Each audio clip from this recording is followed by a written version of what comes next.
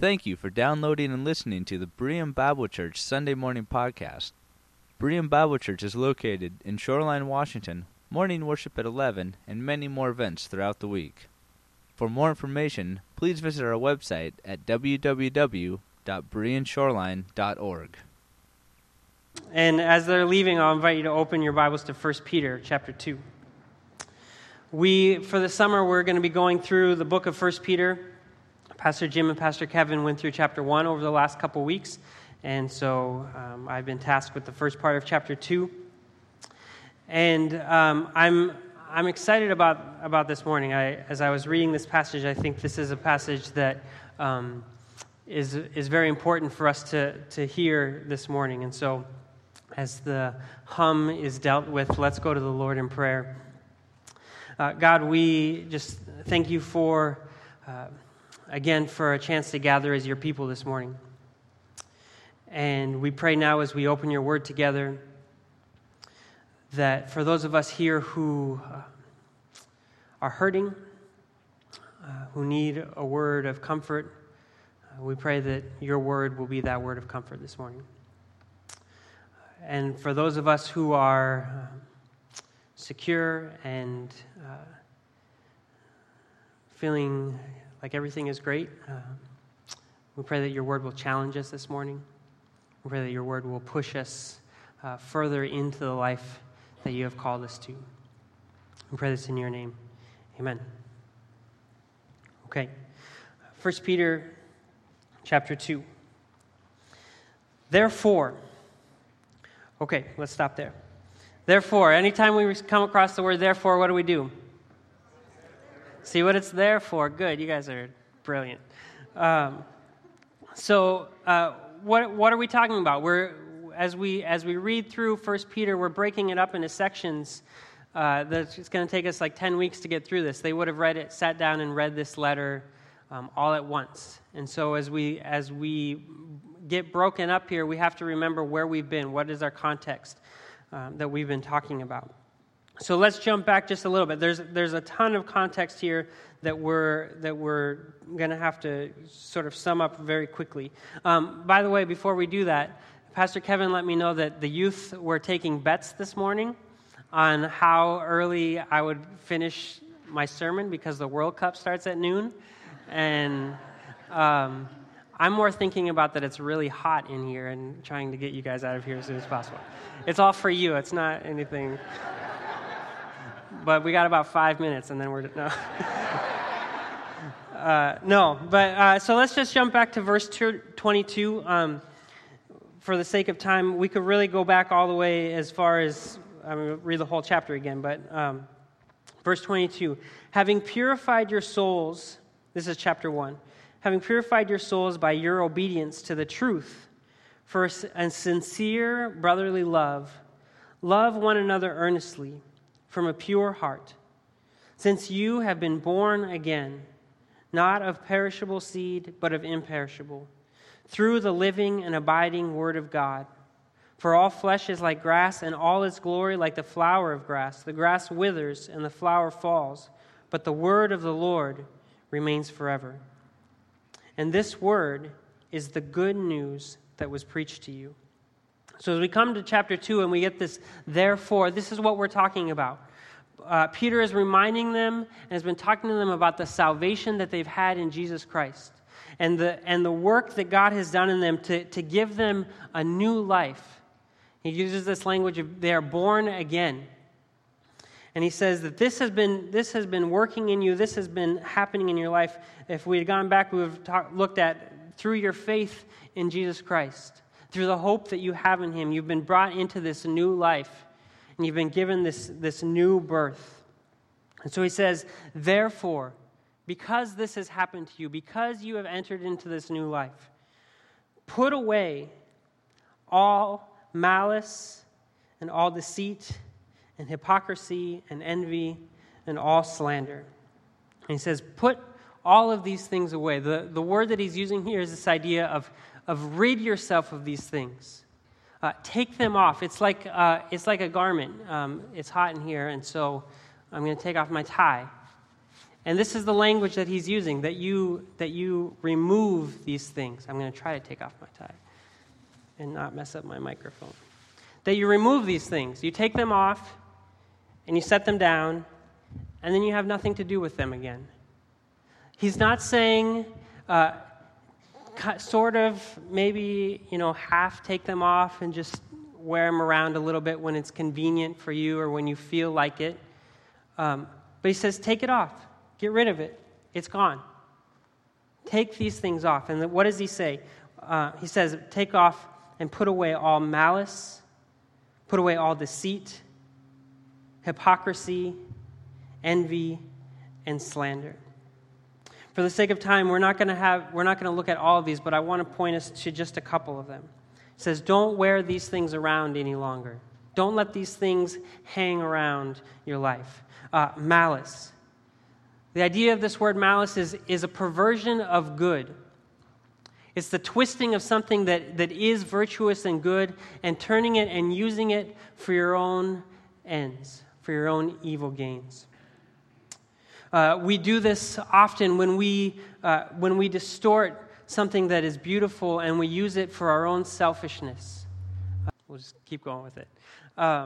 We take something that is beautiful and good and we begin to twist it. And we begin to attack somebody with it. Or we begin to pervert it just enough so that we tear down with it rather than building up. We take something that has been designed for goodness and we use it for our own gain, to harm another person. We do this perhaps when we look to critique and attack something that somebody has made. And instead of trying to offer constructive criticism, we criticize so that we feel a little bit better about ourselves. We say, oh, look at that. Well, I can find what's wrong with that. And as we find what's wrong with what somebody else does, we're not doing it so that we can help them and build them up, but we're doing it so we can feel a little bit more secure about our own weaknesses and our own failures. And we say, well, that person, they just don't have it quite together. So we have this malice in which we tear down to build ourselves up rather than critiquing to build others up.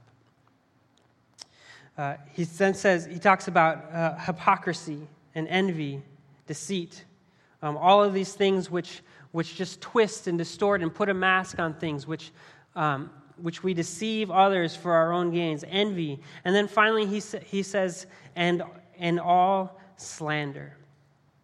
This word slander is this idea of speaking against. Again, this idea of tearing down with our words, but it's this idea of speaking out against somebody to harm them. And we do this sometimes even just maybe we do this by sharing a post that somebody else made on Facebook that criticizes this person. And we didn't actually use those words ourselves, but we sure shared it with the rest of the world. And we tear down and we slander and we speak against people who maybe we don't necessarily agree with the decisions that they're making. And we say, oh, those people over there, this is how they are. Did you hear what so-and-so did? Did you hear what she did? And we slander, we tear, we speak against. And sometimes we might even be right. Sometimes they are making mistakes. Sometimes they are doing things that are wrong. But Peter tells us that we are to rid ourselves of every kind of slander. Not just the kinds of slander that's really malicious and well, they deserved it, or they didn't deserve it and we're just slandering, but also the kind where maybe they are wrong. But is it up to us to speak out against them? Peter says no. Rid yourselves of this hostile language that tears down, even if there is truth behind it. Rid yourselves of all slander. All of it. It says take it off. Put it aside. The Greek word here, all, means all. Doesn't mean little pieces are okay. It means rid yourself of all of it. Because what he's called us to, what we're talking about here, going back to verse 22, remember we've had this therefore, 22 of verse 1. You've been purified, your souls have been purified by your obedience to the truth. And we've been purified for a sincere and brotherly love. So we are to love one another earnestly, love one another deeply from a pure heart. What God is doing in us in forming us into a new life, in giving us new birth in Him, is forming us into people who don't have this slander and malice as a part of our character any longer. He's saving us from those things, and He's saving us towards actions of love and kindness. He says, this is what you have been saved from. So put away all of these things that are no longer a part of this new life that you've been brought into. Don't have any part of them, because they're not a part of what it means to be born again. He says instead, like newborn infants, long for the pure spiritual milk, that by it you may grow up into salvation, if indeed you have tasted that the Lord is good. This word for pure spiritual milk, the word actually isn't the word that we often get translated from spiritual. The normal word for spirit in the Greek is this word pneuma, and so spiritual would be pneumatikos. But the word that we have here is the word logikos, from which we get the word logic. And what he's actually saying is to crave for this kind of milk, for this kind of life, this nourishment, like a baby would receive nourishment, to crave this kind of rational milk that fits with the kind of life that you've been called to, that makes sense with this life that you are growing into. In other words, You've been saved from that sin. You've been saved from that malice. You've been saved from that envy. You've been saved from that slander. So crave what nourishes to bring that kind of life that you've been called into. The stuff that makes sense. It doesn't make sense to go back. It's not logical to go back and to continue to pursue and to live lives of envy and malice and slander, because this isn't what we're about here in this new life. And so he says, if you have tasted that the Lord is good, if you have tasted that this life that God has called you to is a good life, then rid yourselves of all the things that have to do with the old life. Rid yourselves of all the things that have nothing to do with what Jesus has called you to and birthed in you. And instead crave the kind of brotherly love, crave the kind of life that God has given you. And grow up into that salvation. Mature into that salvation. You have been saved. Now continue to grow into this life that God is creating in you. Continue to desire the things that give life, not the things that tear down and give death. Verse 4, he says, as you come to him, a living stone, rejected by men, but in the sight of God, chosen and precious. You yourselves, like stones, are being built up as a spiritual house, to be a holy priesthood, to offer spiritual sacrifices acceptable to God through Jesus Christ. For it stands in Scripture, behold, I am laying in Zion a stone, a cornerstone, chosen and precious, and whoever believes in him will not be put to shame. So the honor is for you who believe. But for those who do not believe, the stone the builders rejected has become the cornerstone, and a stone of stumbling, and a rock of offense. They stumble because they disobey the word as they were destined to do. So Peter then begins to shift what he's talking about, and he moves to talk about this building project. And he says that you are a part of this building project. You've come to this stone. And as he talks about this stone, he's referring to Jesus Christ as this stone. And he begins to pull examples from Scripture. So if you have a more modern translation, a lot of you will have the quotes from Scripture offset in your Bibles. And he quotes from from Psalms 118. He quotes from Isaiah chapter 8, and he quotes from Psalm 34. And he's quoting these psalms that were messianic psalms, that were understood to be psalms that spoke of the Messiah coming for Israel. And he's saying that these psalms and these prophecies have been fulfilled in Jesus Christ. And so he talks about this stone, this building project that is underway. And he refers to Jesus as both a cornerstone and a stone of stumbling. And the idea behind the cornerstone would be that when you laid a foundation, you began the construction, that you would start with the cornerstone, the foundation stone.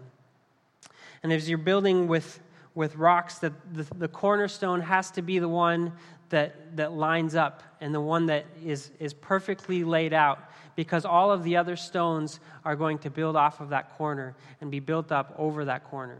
And so if it's not shaped in the right direction, if it's not quite right, everything that then builds off of it is going to be just a little bit off. And he says that Jesus Christ is this foundation stone, is this central stone for the building of this project. But he also talks about another project that's being built, a project that's being built by humans, that when they come across this cornerstone, they see it and they say, no, this can't be the cornerstone.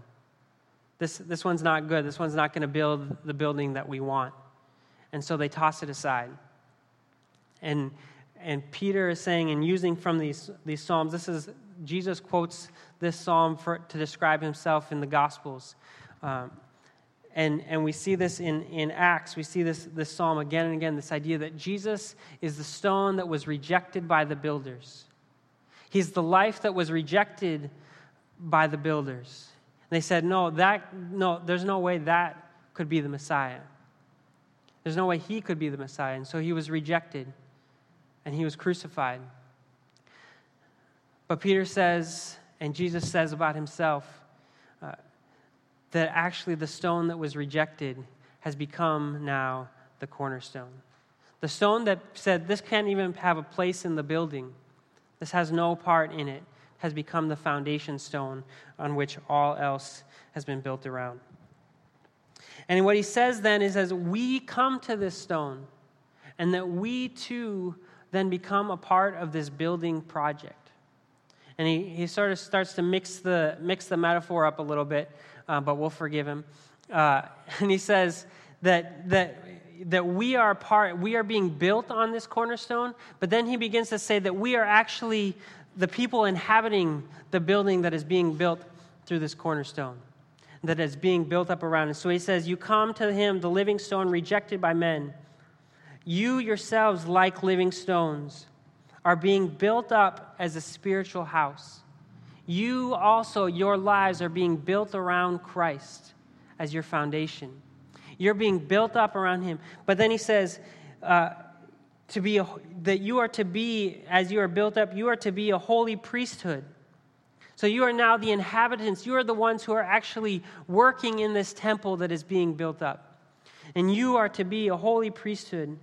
And your role is to offer sacrifices, spiritual sacrifices, that are acceptable to God through Jesus Christ. And he says that you, as believers, are being placed in a position where you proclaim the goodness of this God in this temple. That you are proclaiming the work that God has done in your own lives. That you become the mediators between God and the world to bring the message of God's love and salvation.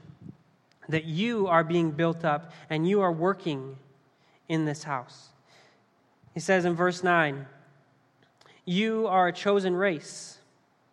You are a royal priesthood, a holy nation, a people for his own possession. And the reason you are this chosen race, the reason you are this holy priesthood, the reason that you are this holy nation, the reason that you are a people for his possession is so that you can slander other people. So that you can live with malice in your hearts towards those around you. So that you can have envy as you see the things that others have and you don't. So that you can live deceitfully in your world, gaining what you can for yourself. Is that in your translation? No, it's not in mine either. What does he say? He says, you are this chosen people so that you may proclaim the excellencies, or your translation might say the goodness or the virtues, so that you might proclaim the praises of the one who called you out of the darkness, who called you away from that life. You may proclaim the praises and the goodness and the excellencies of that one, and has called you into his marvelous light. Once you were not a people, but now you are God's people. Once you had not received mercy, but now you have received mercy. He says, you are being built into this kind of house. The purpose of this house, the purpose of what you have been called to, the purpose of your ministry as a priest, nation of priests, as a people who intercede for our world, is to proclaim God's goodness and God's praises into this world, because you have now received mercy. Turn in your Bibles to Ephesians chapter 2. We read part of this morning, or Pastor Kevin read this to us. But it's fascinating that Paul uses almost the exact same language with just a slight twist in Ephesians chapter 2 to describe the church in Ephesus. Ephesians chapter 2, we'll begin in verse 11. It says, therefore, remember that at one time you Gentiles in the flesh, called the uncircumcision by what is called the circumcision, which is made by flesh, in the flesh by hands. Remember that you were at that time separated from Christ, alienated from the commonwealth of Israel, and strangers to the covenants of promise, having no hope and without God in the world. A little bit of context for what Paul is talking about. So Peter, as he's writing his letter, is writing primarily to Jewish Christians. People who grew up as Jews and lived as Jews, and then they began to believe in Jesus Christ, and they became Christians.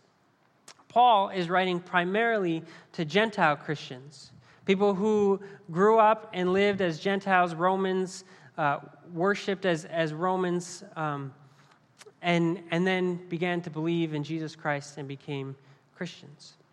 So he's writing to these two separate people, and they're within the context of Peter's congregation and within the context of Paul's congregation, there would have been some crossovers. So there's probably some Jewish Christians in Ephesus, and there's probably some Gentile Christians in wherever Peter is writing to. But the primary audience is, for Paul, it's Gentiles, for Peter, it's Jews. And I say this because this is what Paul is talking about here in the first part of what we just read. It says, you were once Gentiles. You never had a part in what God was doing.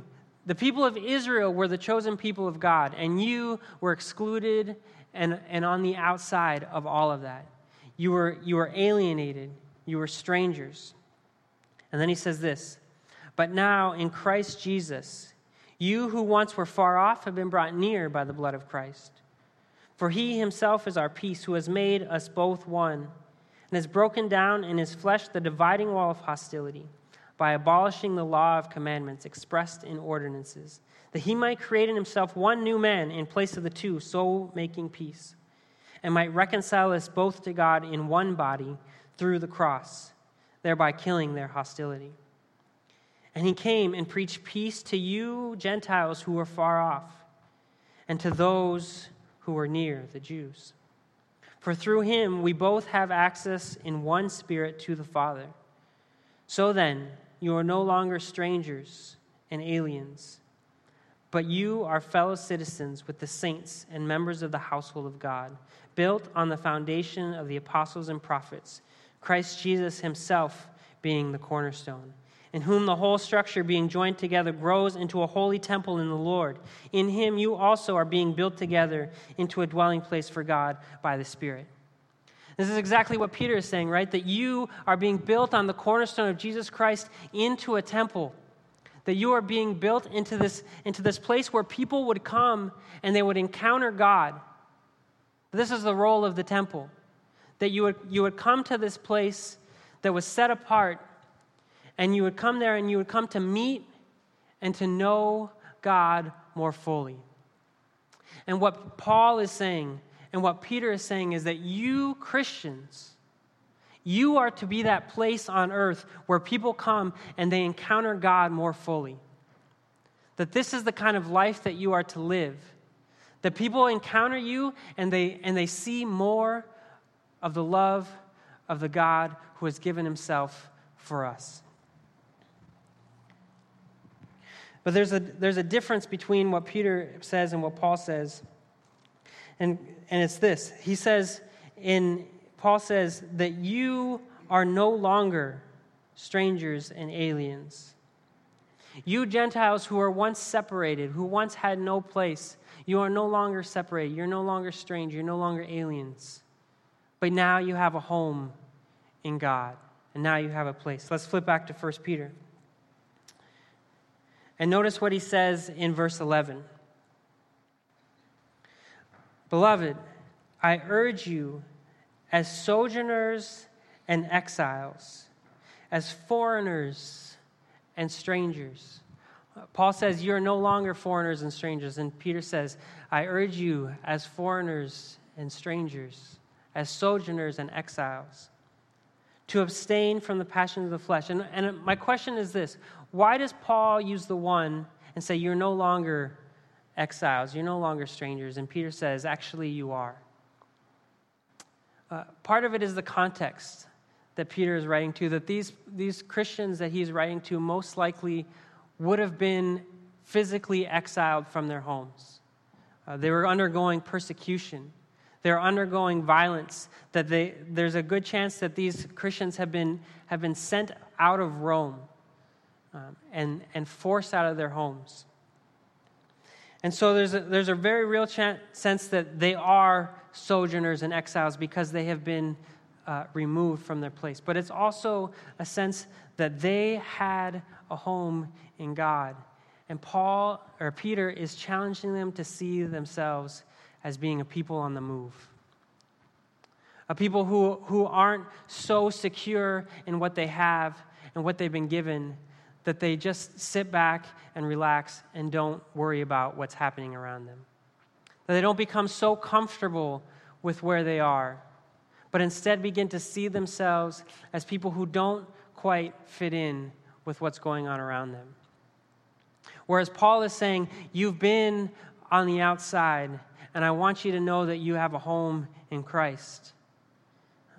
Peter is saying, you've had a home, but let's be honest, your home is not this world.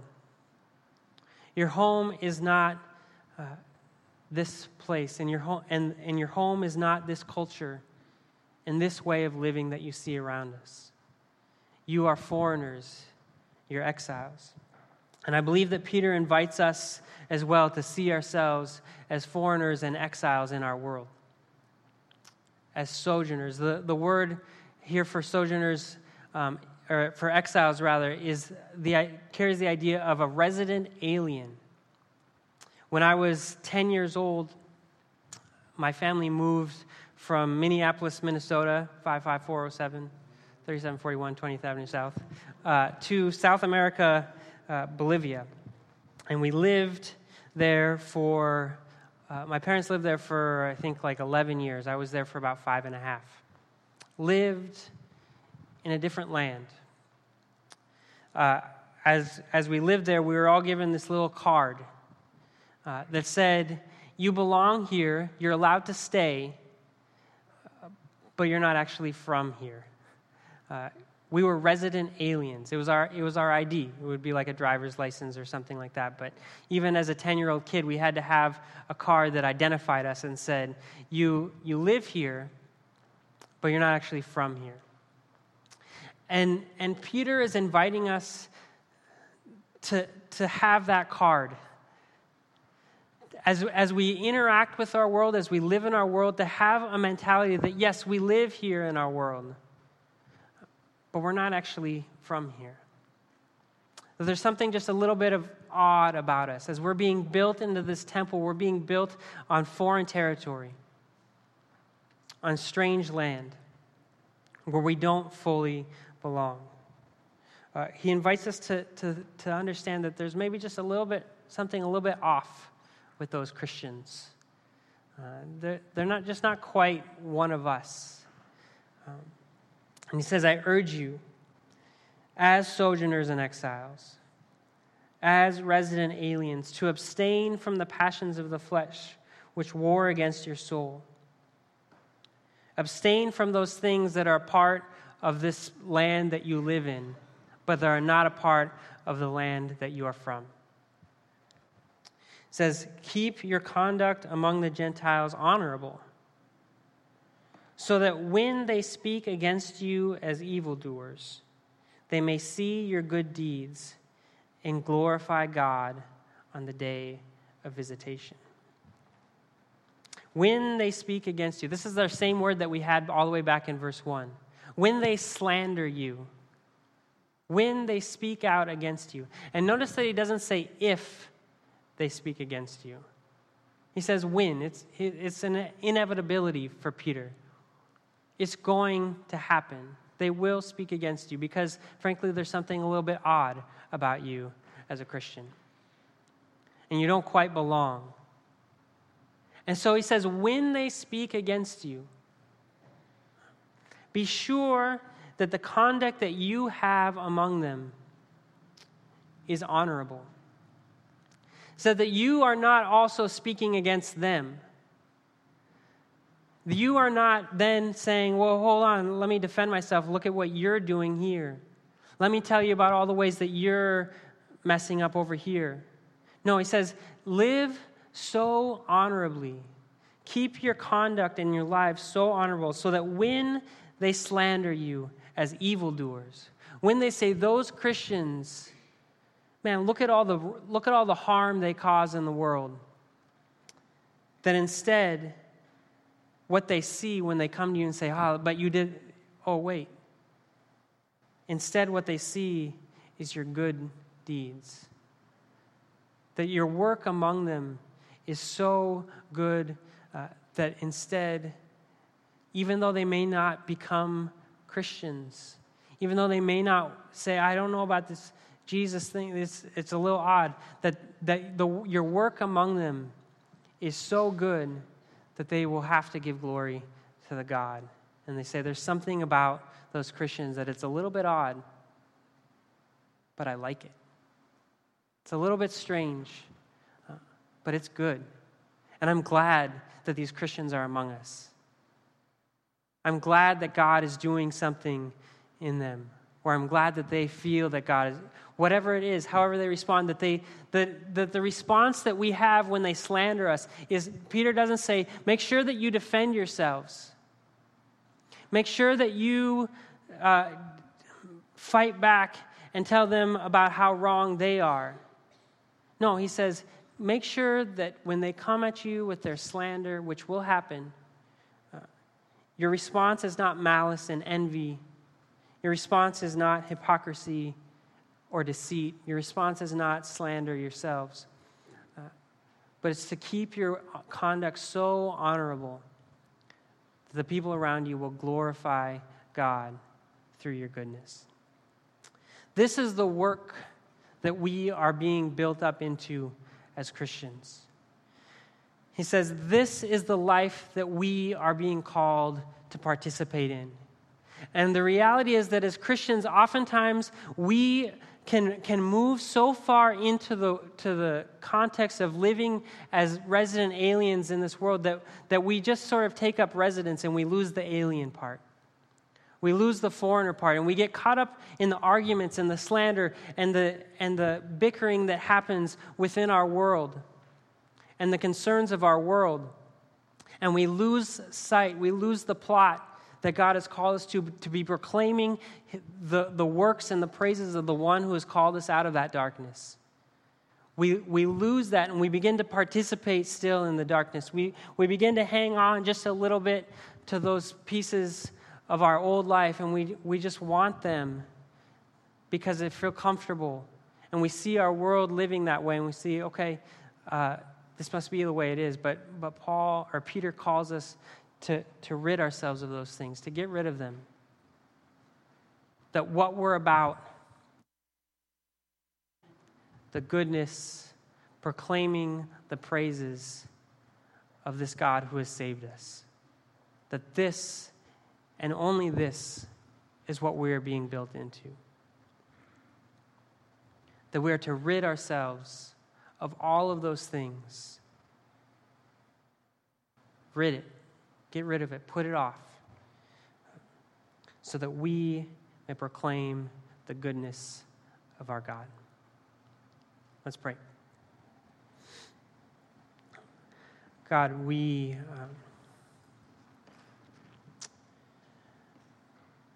ask for courage and wisdom to pay attention to the things in our lives that we are still wearing around, that are a part of the life that you have called us from. Give us discernment to see those things that are so comfortable and come so naturally to us. And give us the strength to put those things off. May we continue to find our nourishment not in the things of our world, not in the concerns of our world, but in the life that you have for us. May we live into your love and to your goodness more fully every day. May we proclaim your praises and your excellency in all that we do, so that when those outside choose to slander, they will instead be struck by your goodness, and they will give you praise. We pray this in your name. Now this week, may you, as you go from here, you return to your homes, return to your work, return to your families. May you, in all that you do, put off all kinds of envy and malice and slander and deceit.